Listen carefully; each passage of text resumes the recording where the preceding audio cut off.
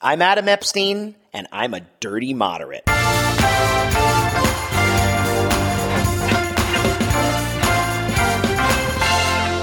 Dirty moderates. Dirty moderates. Dirty moderates. Why do I say that 3 times like Beetlejuice? I say it because we need moderates.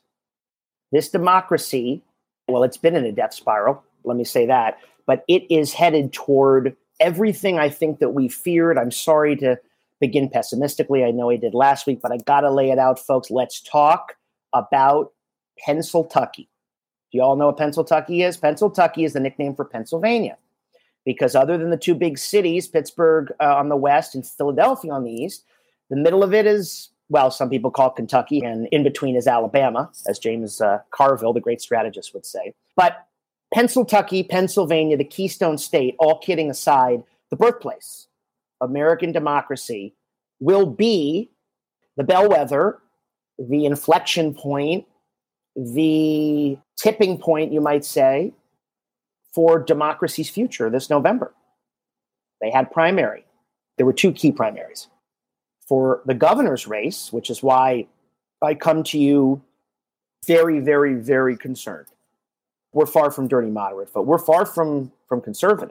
We'd love to have a conservative, and that's not what we're talking about. Doug Mastriano, former state senator, Trump approved, of course, got the Republican gubernatorial nomination. Right. Doug Mastriano, folks. If you allow me to read you what Doug Mastriano said about his governorship, should he be elected, and he is certainly has a good chance in Pennsyltucky. Why is it called Pennsyltucky? Because there's a lot of red in that state. We all know it's been an important swing state for a long time, that Hillary's defeat there helped put Donald Trump in the White House. Okay, this is Doug Mastriano, folks, just yesterday. Quote, I get to appoint the Secretary of the State, who's delegated to making corrections to elections, the voting logs, and everything. I could decertify every machine in the state with a stroke of a pen. Let me read that to you again. I could decertify every machine in the state with a stroke of a pen. That's Doug Mastriano, Republican nominee for the governor of Pennsylvania. Folks, Pennsylvania is key to anybody's victory. If you remember, it was the famous blue wall, that in Wisconsin and Michigan, which fell and ensured the defeat of Hillary Clinton in 2016. Well, Biden won Pennsylvania. He's Scranton Joe, Scranton, PA. He didn't win it big. He got it back. Obama carried it twice by big margins. So did Bill Clinton. Actually, Al Gore and John Kerry both carried it in losing years. But Pennsylvania is an epicenter, right? It is a linchpin, all the words, because if the Democrats don't carry Pennsylvania, there's no Democratic president. I can't say that enough. If the Democrats aren't able to carry it, right, and Doug Mastriano succeeds in his potential monkey business, and I'm not trying to be funny about it, there's no Democratic president. I mean, there may not even be a chance, and this is where I'm going here, there may not even be a chance for the Democrats to carry Pennsylvania because it might not be a free election. It could be completely tinkered with, rigged. As he said there, he could decertify anything he wants. Very important for those that don't know, when a presidential election comes around, the party in power who wants re-election, or the party that is not in power that wants election, always looks to key state houses, Pennsylvania, Wisconsin, as I said, all of them, to see who's governor. You know, Wisconsin and Michigan had Democratic governors in 2020, which was great for Joe Biden. Well, let's just say that Josh Shapiro, the Democratic nominee for governor of Pennsylvania, he is currently attorney general, very good man. We're all in here for Josh Shapiro, folks. You're going to hear that name. We are all in, and all eyes have to be on Pennsylvania, because if Doug Mastriano wins, he is a Trump plus, beyond. He will, assuming Roe gets overturned, as we think he will enact very, very, very stringent abortion laws. He will repeal all things that relate to civil liberties, social policy. He will absolutely be Trump's water boy, or whoever's water boy in 2024. Could be DeSantis. Bad stuff, guys. Sedition. lies, election rigging. One of the things that's been so dangerous about the big lie, meaning the lying that is not stopped by Trump and so many of these cretins, has been the projection of it, right? They've been projecting on everybody else that the Democrats stole it and this didn't happen, Biden didn't win, et cetera, et cetera. But it's really they, right, who have no evidence. They who are now in many, many states installing secretaries of state and people in election positions that will guarantee them wins. It is they that actually want to rig it if they had their way. That's what authoritarians do. When people talk about how does America become authoritarian or autocratic, whatever word you prefer to use, and I think I've said this in the past, but just to be clear, it's not tanks rolling the streets. I talked about this with Ruth Ben-Ghiat, the great history professor from NYU, expert on authoritarianism, and we talked about it on an earlier podcast. Democracies die at the ballot box. And when the ballot box isn't free and fair, you don't have a democracy. There's nothing to talk about. There's nothing to do. And in a key state, the keystone state of Pennsylvania, of course, I'm, joshing around and calling it Pennsyltucky, but it is. I'm saying that because it is not a walk. It is not a walk. This guy got the nomination, Doug Mastriano got the nomination of the Republican Party. I can't say it enough. As a dirty moderate, as an independent, the moral and philosophical collapse of the party of Lincoln, the party of Ulysses S. Grant, the party of Teddy Roosevelt, the party of Dwight Eisenhower, et cetera, they have nominated an open seditionist. They just say the quiet part out loud. This is the sedition tour we're on now. But no joke, guys. I am actually not an alarmist type. And despite it all, I actually have a real optimistic streak in me that good will out, right? Good can win. But that optimism is being sorely tested. The fact that the 2020 election is now almost 2 years away, and we are still hearing about election lies from all these people who have questioned the integrity of what was the freest and fairest election, according to election observers, national security people, everybody. Freest and fairest election we probably had in a long time. The fact that we're still hearing about that has so poisoned our atmosphere, has so poisoned the well, that you can't help but have any sense of hope a little bit strained, right? And I don't want to come to you every week and be a downer, but I do want to come to you and say to you folks out there, I don't care what party you're in. Republicans listen to this, or people who are Republicans that were once the John McCain, Bob Dole types. I know you're out there. I know you voted for Biden like I did. Some of you have become independents like I did.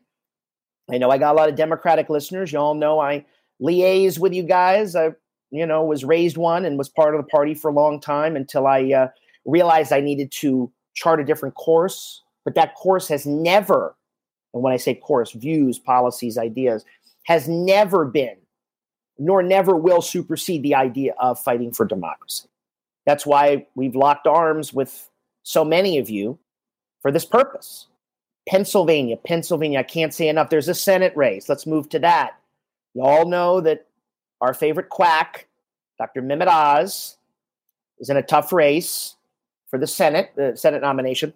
Just to be clear, Pat Toomey is the incumbent senator in Pennsylvania. He's retiring. In an ideal world, even purple Pennsylvania, because it really isn't red or blue, but it's very purple because it's very red in the middle, that Pennsyltucky part we talk about.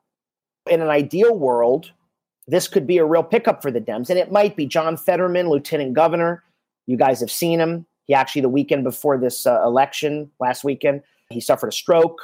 Doctors said he recovered, has made a good recovery. I wish him, of course, well. He's going to be the Democratic standard bearer.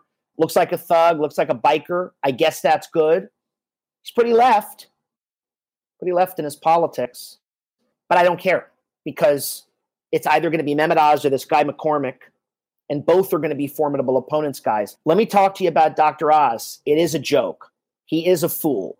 He is lying. He's been a quack for a long time selling us phony supplements. But I hear people, Mehmet Oz, Fetterman's great. John Fetterman, he'll blow him out of the water. Guys, stop it. Stop the confidence. Stop the overconfidence. Stop the cockiness. What you all said in 2016. And you were doing more than licking your wounds the morning after that election. I was right there with you. Stop with complacency. This is not a year to play around. There's never been a year to play around, but this is not the year to be cock of the walk before you have anything in the bag. Fetterman still has to win in Pennsylvania. Purple, PA. Okay? Pennsyltucky. Make no mistake. Oz can get in there.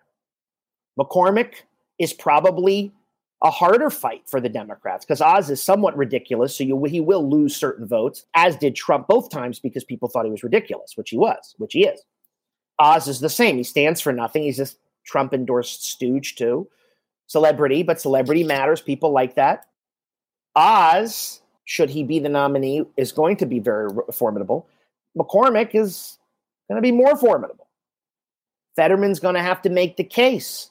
He's running on the same ticket in a year, right, where the anxiety rippling through the country, coursing through our economy, the bread and butter politics that I always say the Democrats should talk about. And let me give a shout out to John Fetterman. He's very good about that.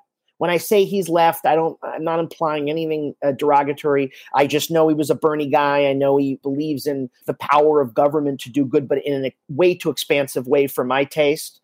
But I think he's a good guy. Well, I'm thinking that if he's, up against, I don't know, this McCormick guy, let's just say, going to have to sell it in a red year. Politics right now, as it always is bread and butter. Okay? Here's what worries me, and I tweeted this today. Inflation and gas prices are real. People are hurting. Do I want everyone listening to care about democracy first and foremost? I do. I don't think anything else matters. Democracy, none of this matters. You're not going to be talking about any of this. I don't mean we're going to be in a totalitarian state, but there will be an erosion of democratic norms over time that will be a disaster, will spell the end of the American experiment. But you still can stop this if you learn how to sell it. Now, Fetterman is a bread and butter guy, so again, hopefully he has a plan. He better run on a gas tax suspension. He better run on attacking inflation. He better have a plan that is not just if we just spent another $6 trillion, you'd be fine. A, that's not a winnable solution. B, it's not a good policy idea. And C, nobody wants to hear that now because they need help now. Not tomorrow, now. We're still, 6 months away roughly from the election, less than 6 months. Things can change. A lot can happen if Roe's overturned, as we suspect. That could mobilize women in Philadelphia and Pittsburgh. There are enough people in the surrounding Philadelphia and Pittsburgh area. If they really come out, they came out big in the Obama years. They came out in the Biden years a little bit less in those areas because Biden was able to flip smaller Pennsylvania towns that had been red because he was from Pennsylvania. He was an old white guy, let's face it. It was a change year. But, maybe the people of Philadelphia and Pittsburgh will turn out knowing this threat. Maybe they won't. Don't forget, there's people that aren't necessarily going to vote for Mastriano. They're going to stay home, as they did in 2016. That doesn't help Josh Shapiro, Fetterman too. But also think about this scenario. You think voters are going to go and vote for Doug Mastriano, let's say, even if it's narrow, put him in the governor's mansion up in Harrisburg, and then go vote for Fetterman and down ticket? I don't know, but it's unlikely, especially in a wave year. And I know people don't want to hear it, but the party in power historically, and there are exceptions, Bill Clinton in 98, George W. Bush during the War on Terror in 2002. But for the most part, the party in power gets as George W. Bush once said, a thumping. Barack Obama called it a shellacking. There's a 5-seat roughly majority of Democrats in the House. As you know, it's a 50-50 Senate. Anything threatens that, because we're so on razor's edge, or they're so on razor's edge. So don't be cocky. We don't know the results, by the way, as of this taping between Oz and McCormick. As some of you listen to it, we may know who that nominee is. We don't know yet because they're still counting ballots. Either way, it's going to be tough in Pennsylvania. It is winnable, and I do believe it's winnable. And let me say this to end. I know to many people, it sounds privileged, or it sounds remote, or it sounds maybe detached or even academic to always be talking about democracy first and foremost when people say, well, what about Social Security, and what about Medicare, and what about education, and what about everything else? And I say all those things go together. Do I believe in those things? Do I want the American people to do better? Of course. I come at things from the center. I wish there was a bipartisan consensus. I wish Washington was making an effort to do the things it should be doing and not the things it shouldn't be doing. I wish more states would, rather than expand the power of government to hurt trans people or to punish women, like the Oklahoma abortion bill, which is about to pass. A fetus is a human at fertilization. It's crazy stuff, guys. Rather than states doing that, I wish they were figuring out solutions to transportation infrastructure, taxes, affordable housing, homelessness, things that are affecting certainly cities like LA and San Francisco, but elsewhere too. I wish those mayors in those exurban towns were trying to find new ways to innovate. Some are, some aren't.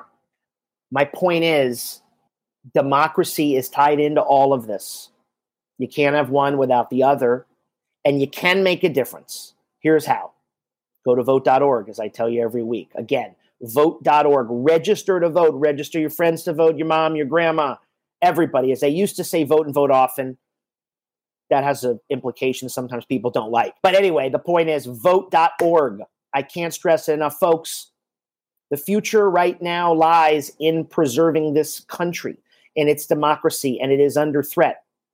But I'll leave you with this. I believe, like I said earlier, that we can beat it. I believe we can vanquish this threat. But you got to vote. Vote.org. Can't just believe, and you can't just hope. You got to vote. It's up to you, right? Consent of the governed. That's you. All right, folks. Thanks for joining me. As always, stay dirty and stay moderate.